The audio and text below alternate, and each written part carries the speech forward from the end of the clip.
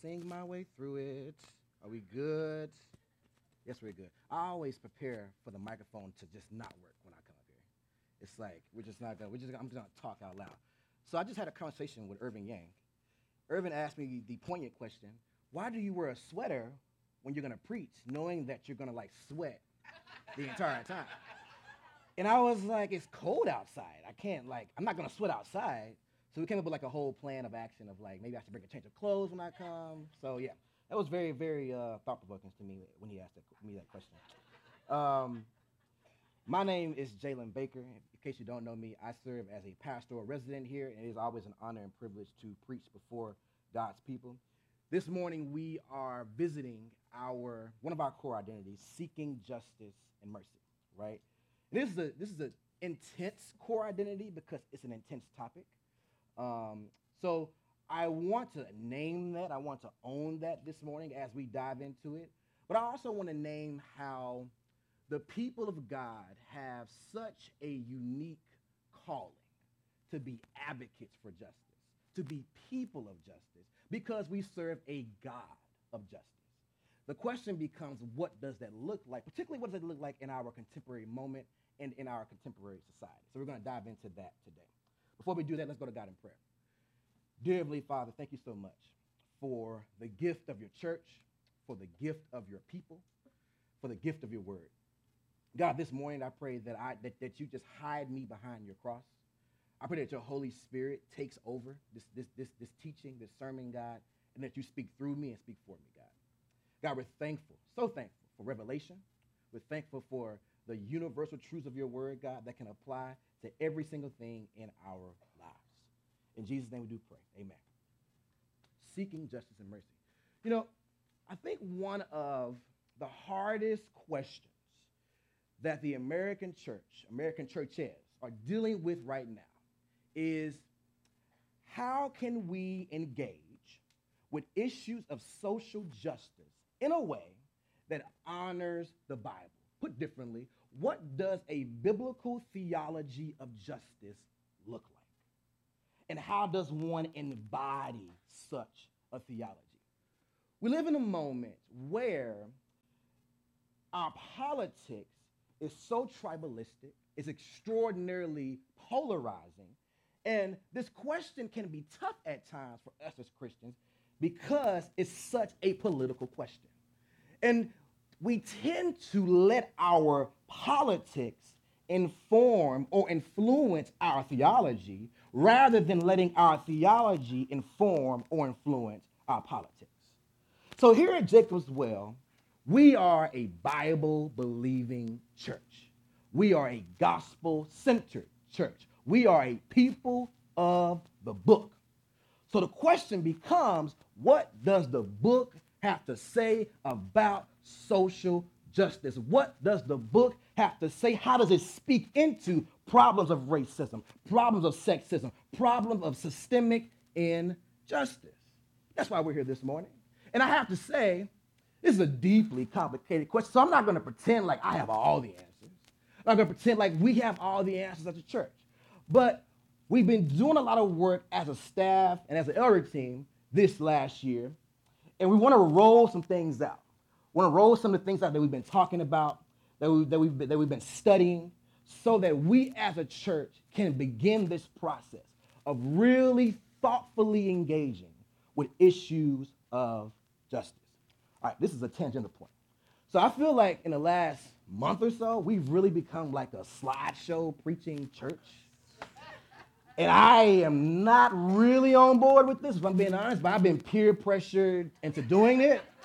So I have slides this morning. You know what I'm saying? So we're going to see how it goes. We're going to see how it goes. We're going to see how it goes. I feel like this is going to be fascinating. All right, so here's why we want to do this. So let's go to that first slide, Mike. So we've talked about, as a church, as a staff, how can we begin to build out a theology of justice, right? So we've been engaging with this thing that we call the ortho paradigm, right? There's three things: orthodoxy, orthopathy, orthopraxy. So orthodoxy is right believing, orthopathy, right feeling, orthopraxy, right doing. Now, I believe this is really helpful to us, especially as Christians, right? Because when we're dealing with circumstances in our lives, what I think we can tend to do is we can jump to how we feel or we jump directly to action, right? Like, what can I do about what's going on in my life? Or we can dwell here as like, this is making me feel so XYZ, right? But we tend to forget this, right believing, right? And I think the ideal thing for us to do as Christians is to always start here. This is basically saying, what is God saying? What are the promises of God? What are the teachings of Jesus? And we have to allow our theology, our orthodoxy, right believing to influence how we're feeling. Because when I remember what God has said, that's directly going to impact how I feel about what's going on in my life. And now that my emotions are in check, now I'm level-headed in what I'm going to do and how I'm going to actually carry out what God calls me to do in his word. Now, when it comes to social justice, right, I feel like we're all over the map here. Some of us might jump right to feeling. Some of us might jump right to doing. And some of us might obsess over orthodoxy, right? But there has to be a healthy balance in all of these. And it always has to start with the word of God and having that inform all of these things, right?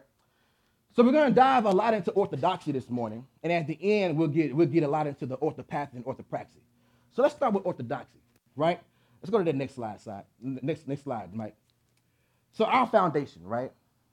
So the foundation for a biblical theology of justice is the Imago Dei. This is our foundation. What is the Imago Dei? The Imago Dei is a Latin translation for the image of God. Genesis chapter 1, verse 26 says, God made humanity in his image. Now let us make all of humankind in our image. What does this mean? It means that when God decided to create humanity, he decided to create them in such a way that humanity would resemble who he is. And I have to say, church, this is very unique given the context in which Genesis 1 was even written.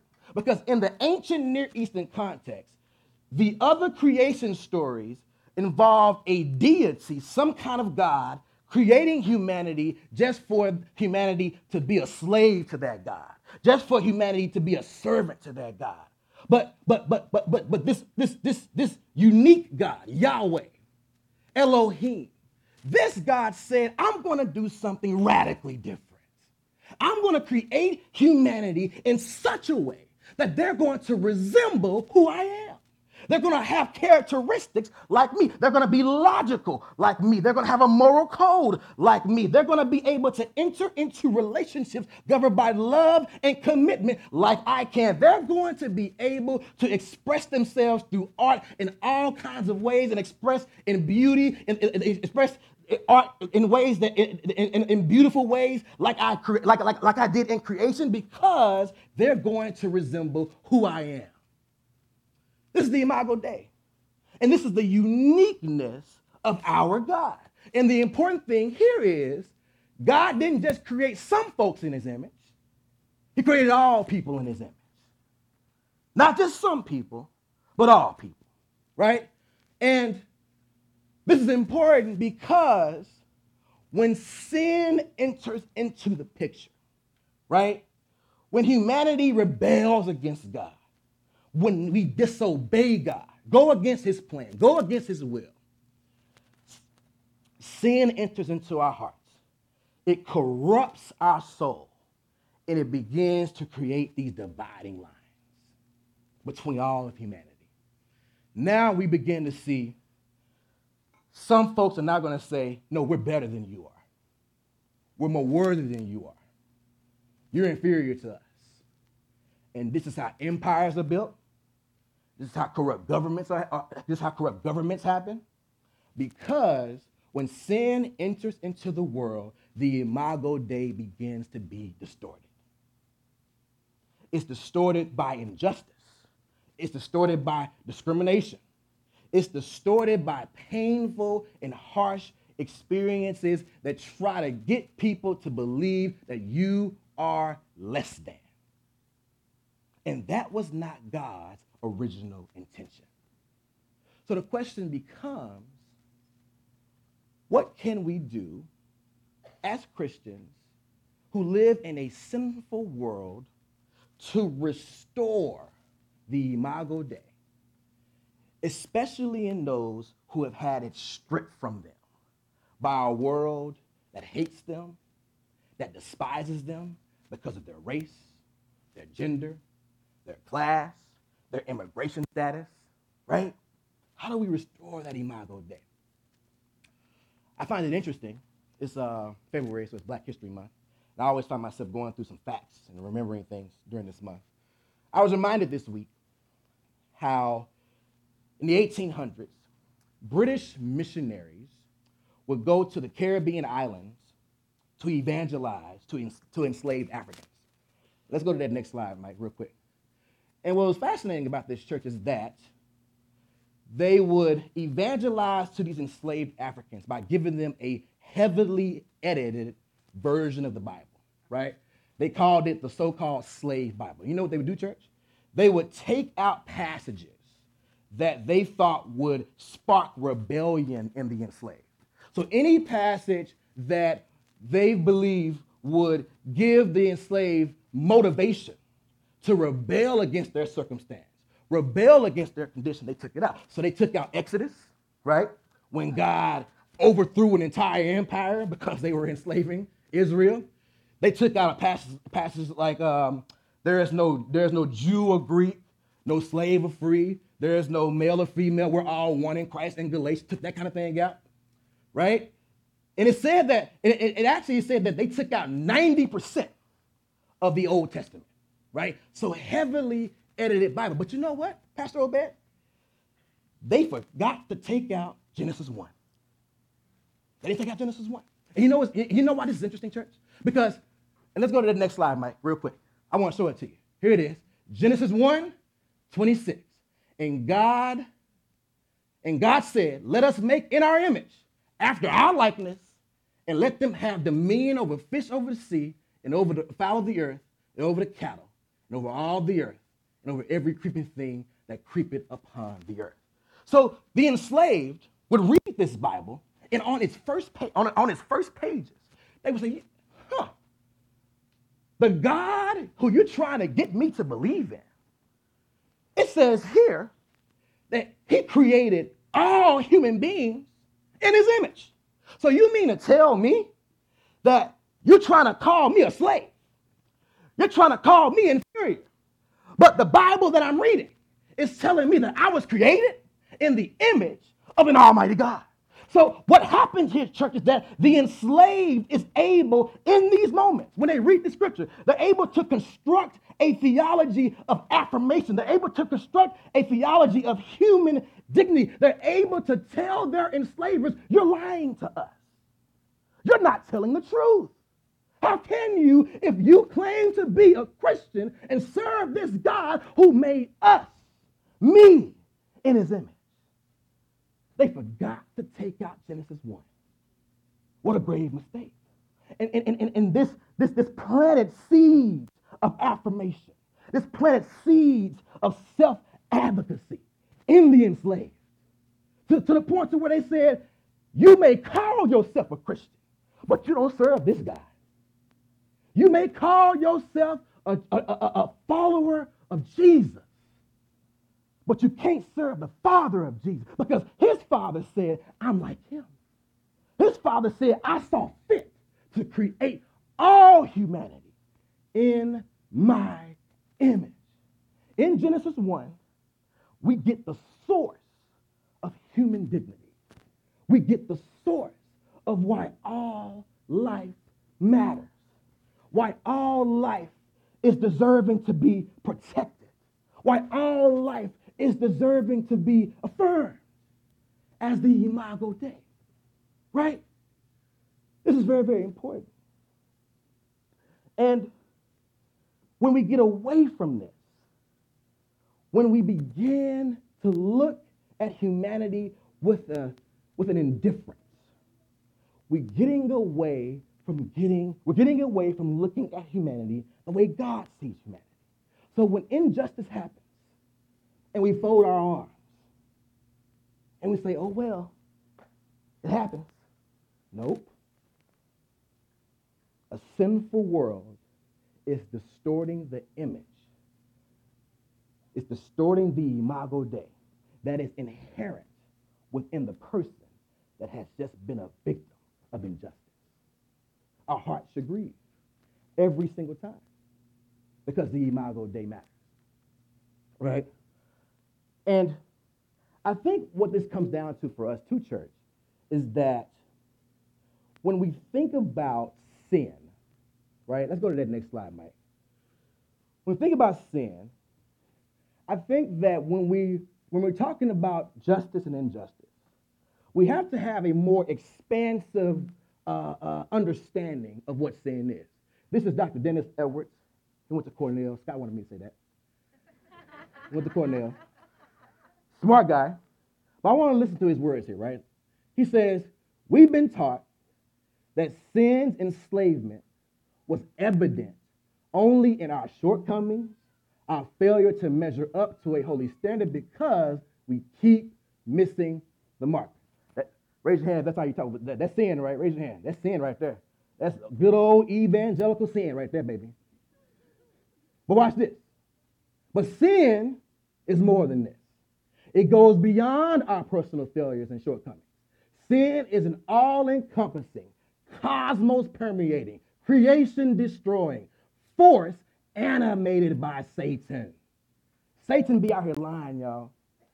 He be out here planting lies within all of creation, saying that you should fight for a society of where people can get ahead.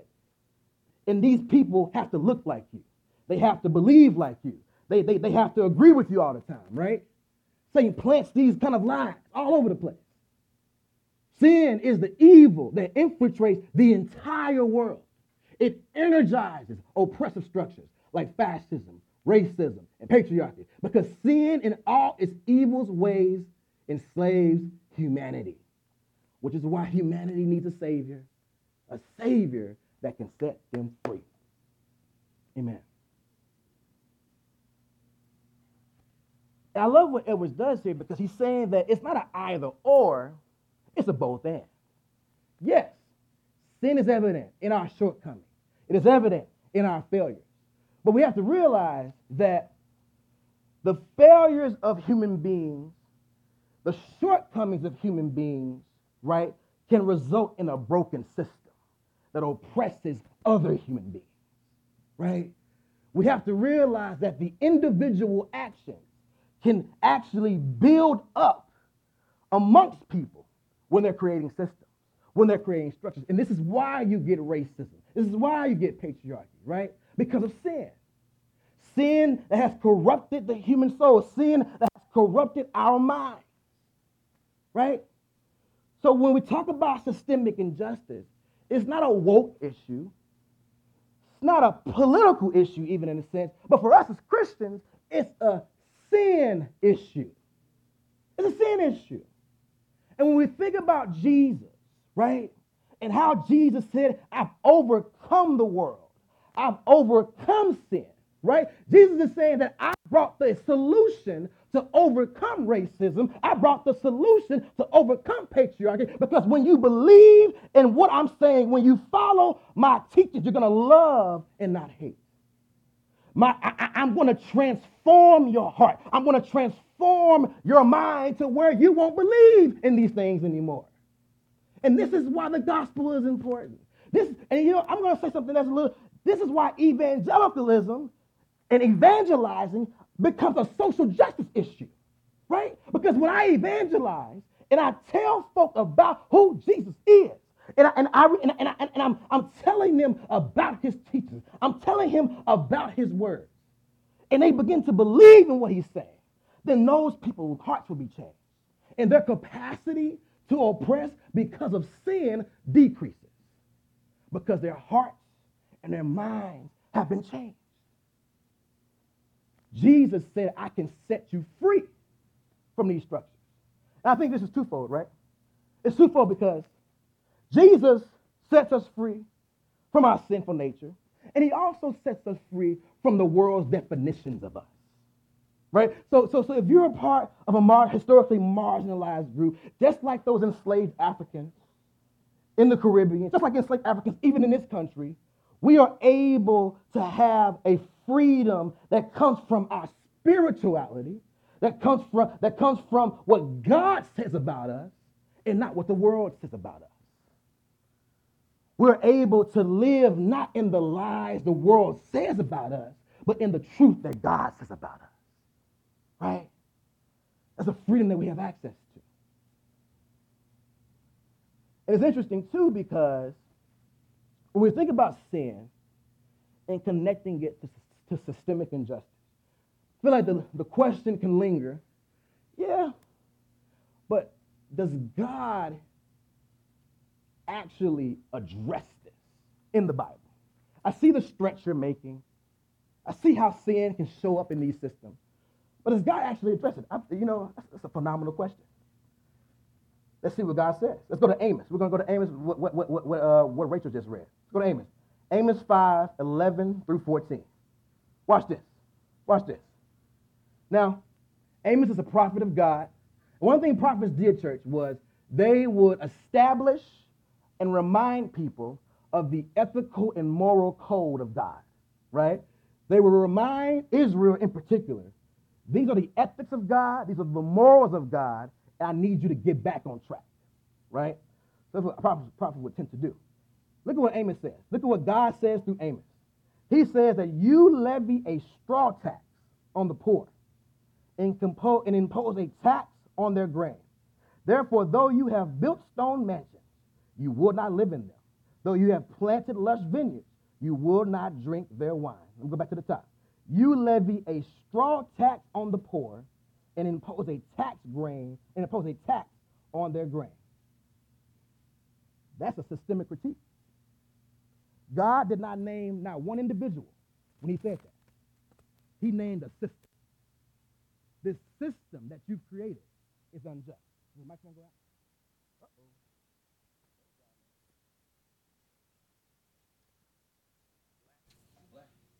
Woo, there we go. He doesn't name individuals. Oh, it's too loud. It's too loud. We good?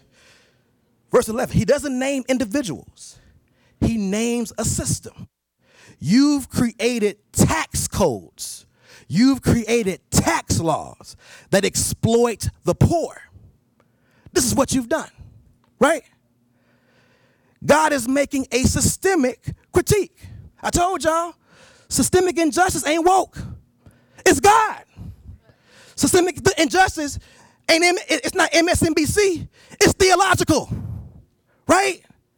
God is naming it here. You have created a system that is distorting the imago Dei of my children. Stop. Stop. Verse 12, for I know how many are your offenses and how great are your sins. You see what he did? He names systemic injustice, and what does he call it? He calls it a sin. See, this is what we have to do, church. We have to learn to apply our Christian language to worldly problems. We have to learn to diagnose the world and injustice through the lens of our Christianity. That's what God does here. It's systemic injustice, which means what? It means it is a sin. Call it what it is, right? That's what God calls it.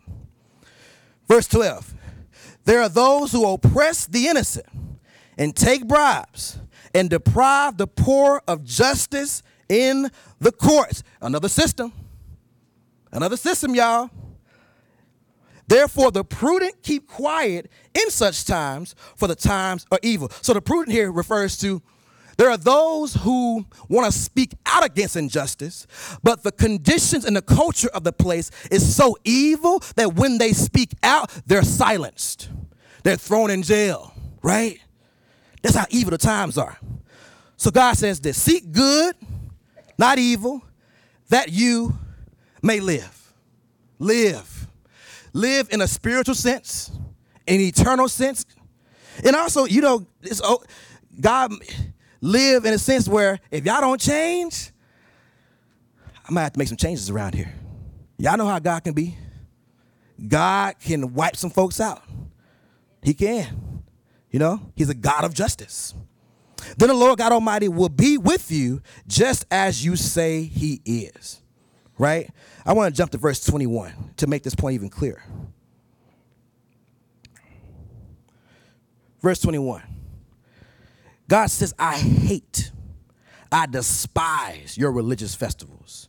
Your symbols are a stench to me. My God.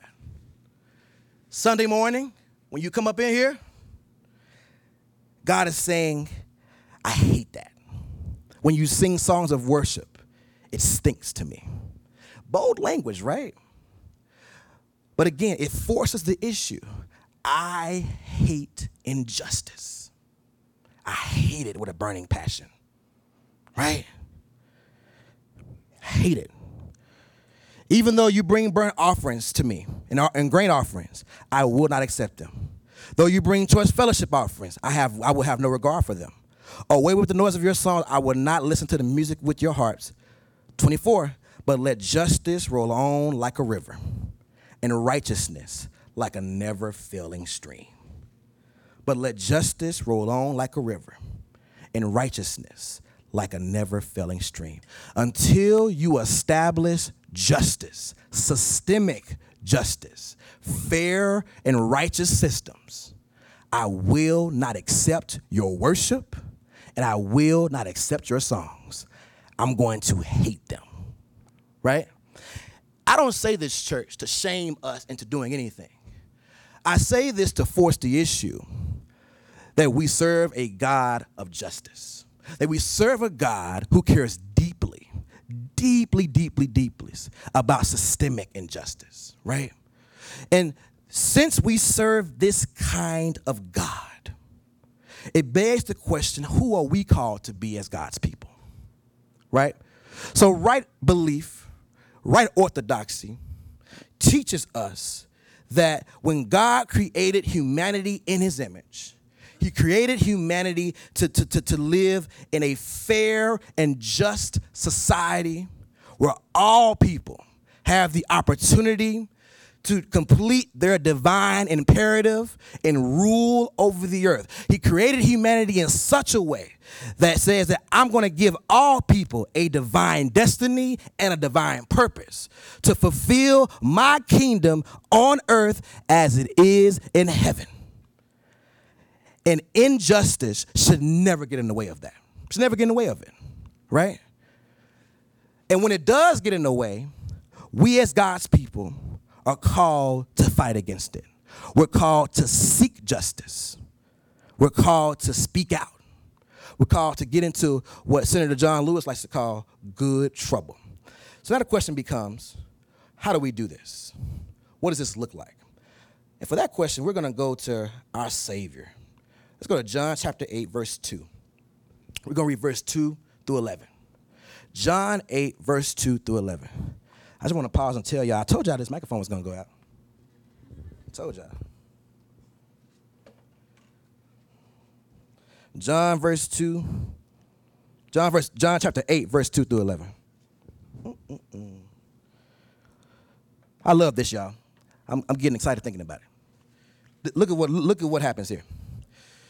Verse 2, it says, at dawn, he appeared again in the temple courts where all the people gathered around him, and he sat down to teach them. The teachers of the law and the Pharisees brought in a woman caught in adultery. They made her stand before the group and said to Jesus, Teacher, this woman was caught in the act of adultery. In the law, Moses commanded us to stone such women. Now, what do you say? They were using this question as a trap in order to have a basis for accusing him. But Jesus bent down and started writing in the sand with his finger. When they kept on questioning him, he straightened up and said to them, let any one of you who is without sin be the first to throw a stone at her. Again, he stooped down and wrote down on the ground.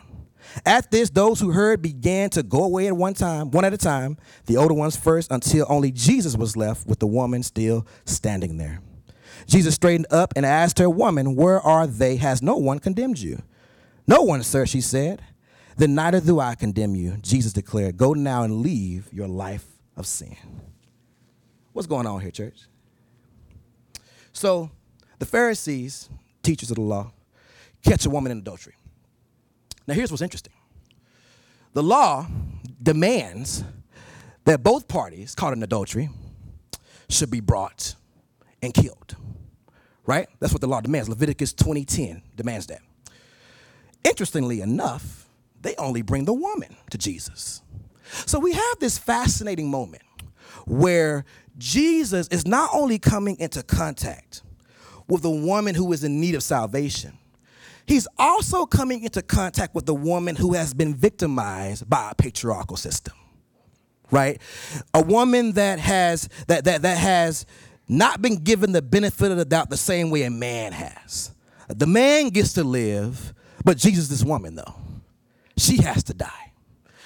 So it's interesting, right? So we get to see Jesus quite literally respond to a system that is oppressing a woman in the here and now. So what does Jesus do? I love this, y'all. I love it. Let's go to verse 6. They were using this question as a trap in order to have a basis for accusing them. So they bring the woman to Jesus. They're trying to trap him. What is the first thing he does?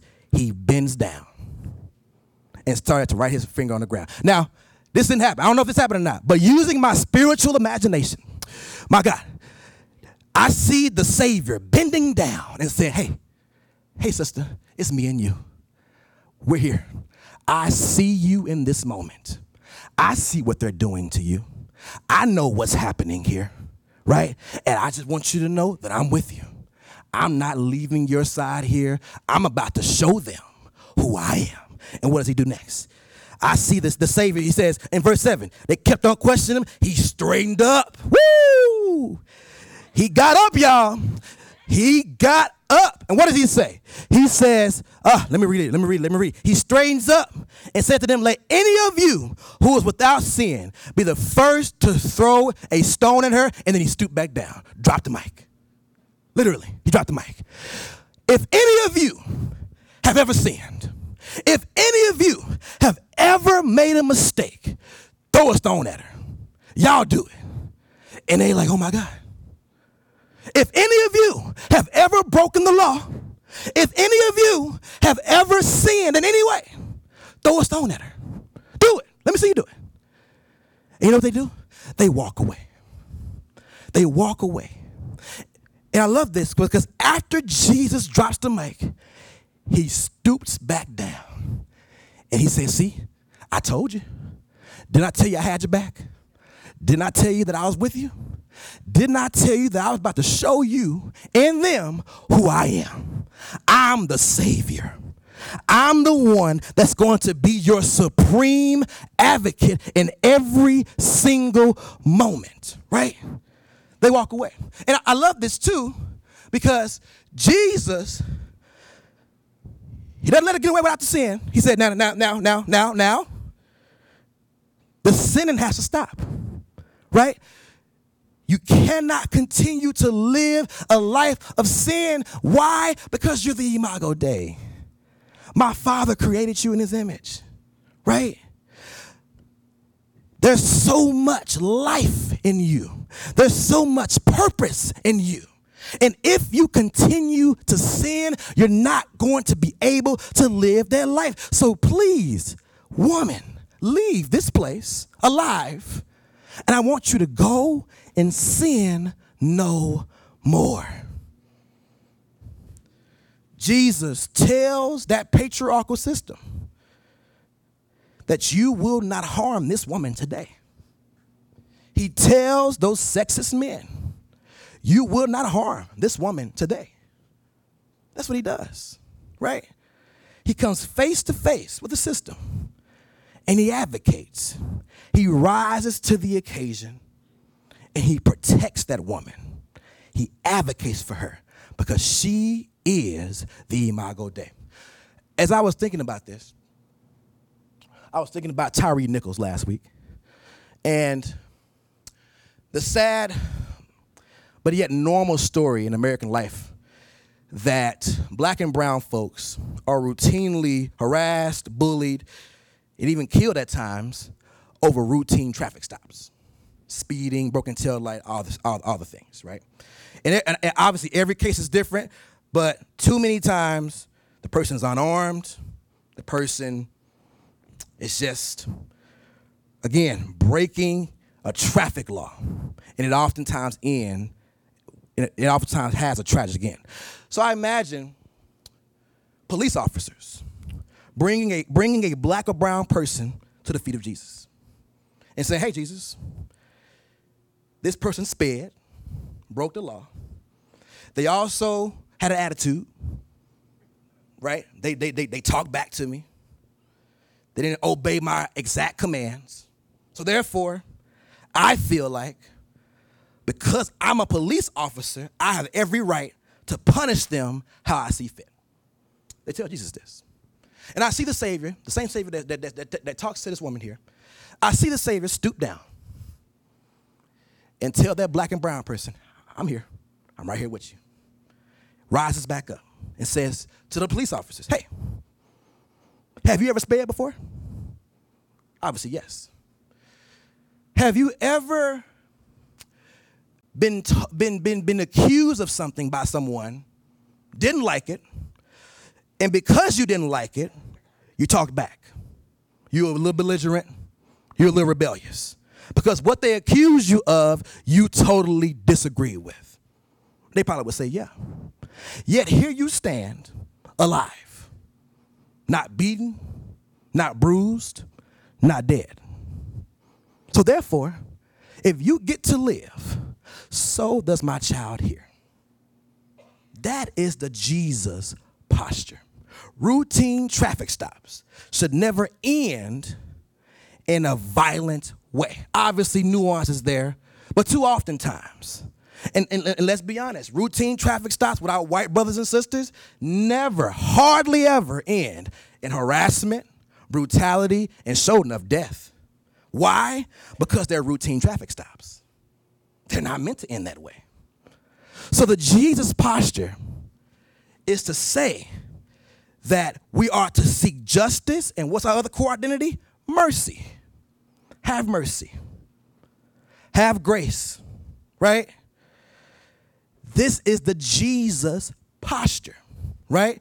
It is a call for us to advocate when we see something is wrong, right? John Lewis said that. He said that when you see something that is not right, when you see something that is unjust, right? You gotta speak up. You have to say something. You have to do something. You have to get into what he called good trouble. Lewis, a Christian, was looking at the life of Jesus. Jesus knew that when he made the Pharisees and the religious leaders mad, that it was going to ultimately lead to his death. He knew that by making them angry, it was going to make them target him. Did he care, though? Absolutely not. Because the Imago Dei means too much. Human life means too much. So he advocated. He advocated. I want to give you another example, I guess a more contemporary example of a Christian movement, right? I was thinking this week about the civil rights movement and Martin Luther King Jr.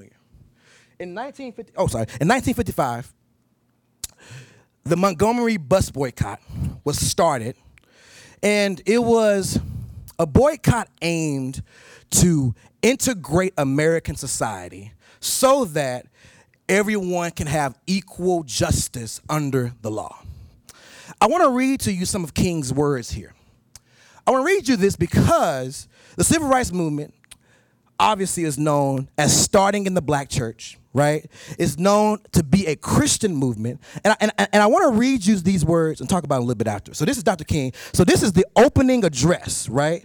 So this is how the Montgomery bus boycott starts in Montgomery. And scholars will also say that this is how the civil rights movement started. This was the opening address for the civil rights movement. So this is just an excerpt from this, from what King is saying, but I'm going to read it for you real quick.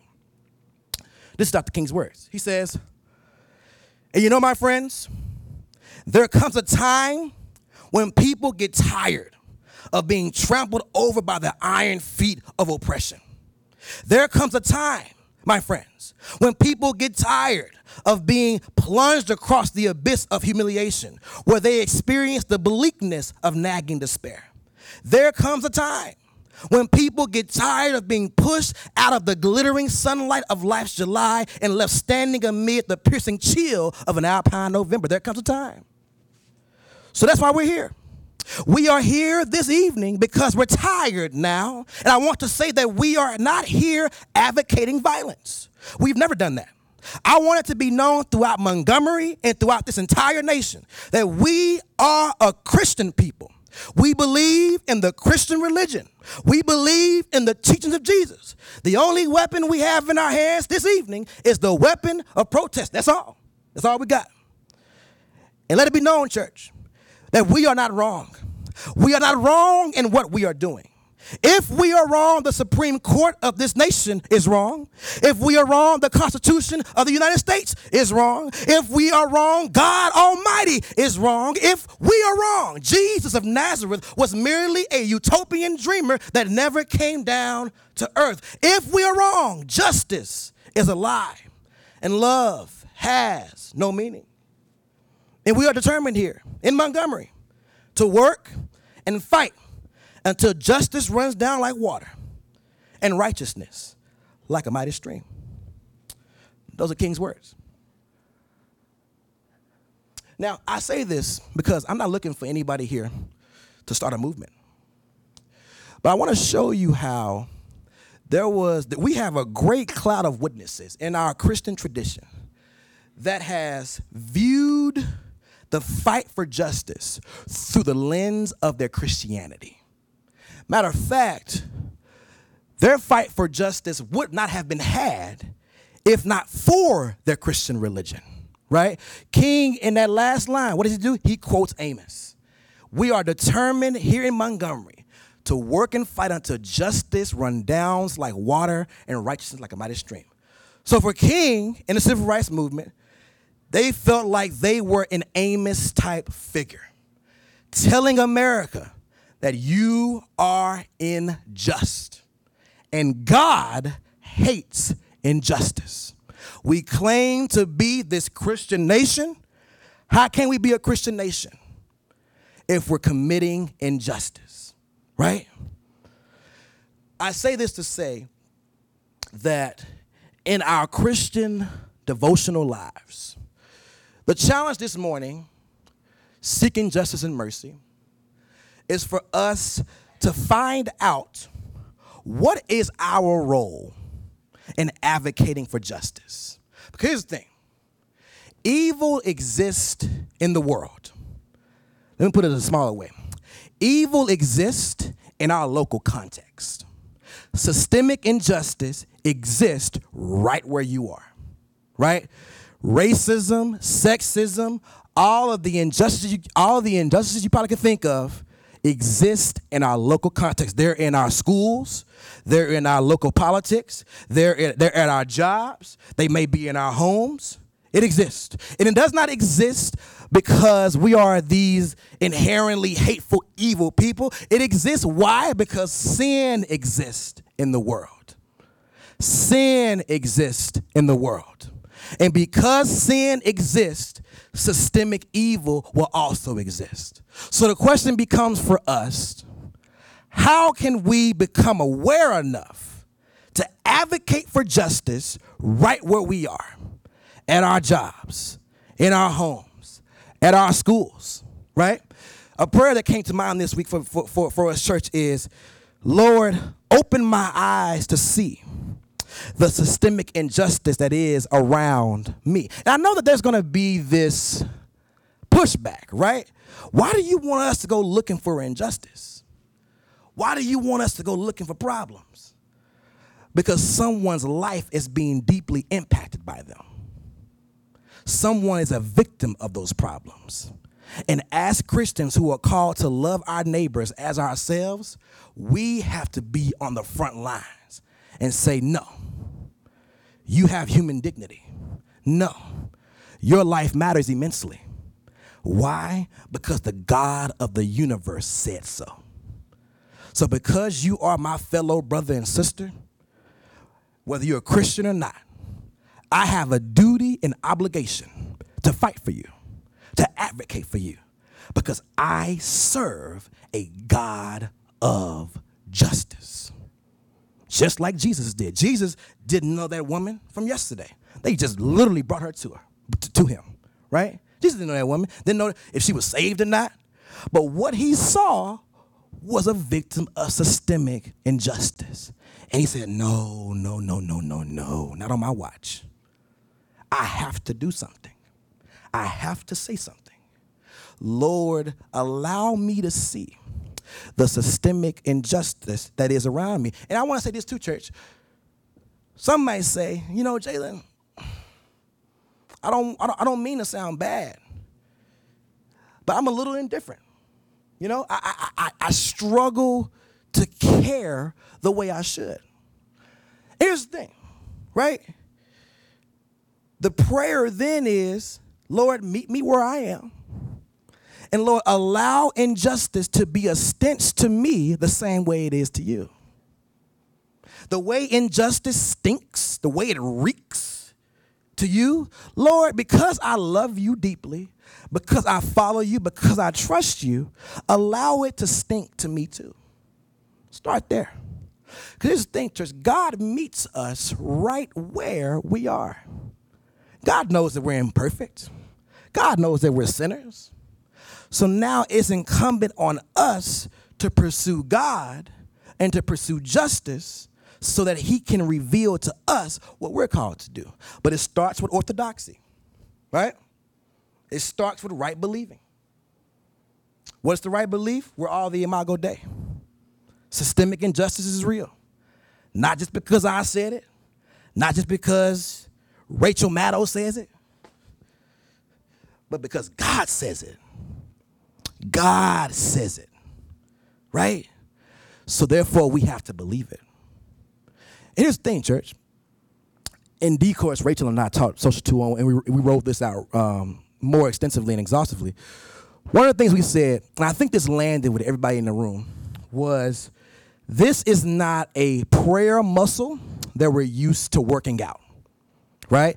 Asking God to show me injustice in my community and on my job. When have I ever prayed that before in my life? No, not really. But that doesn't mean that you can't start, right? And see, and this is where we are as a church. We are at the starting phase of truly trying to live out this core identity, seeking justice and mercy, right? So you're not alone. We're all there. We're all at that starting place. We all got to start somewhere. But the key for us right now in this season is starting. It's beginning.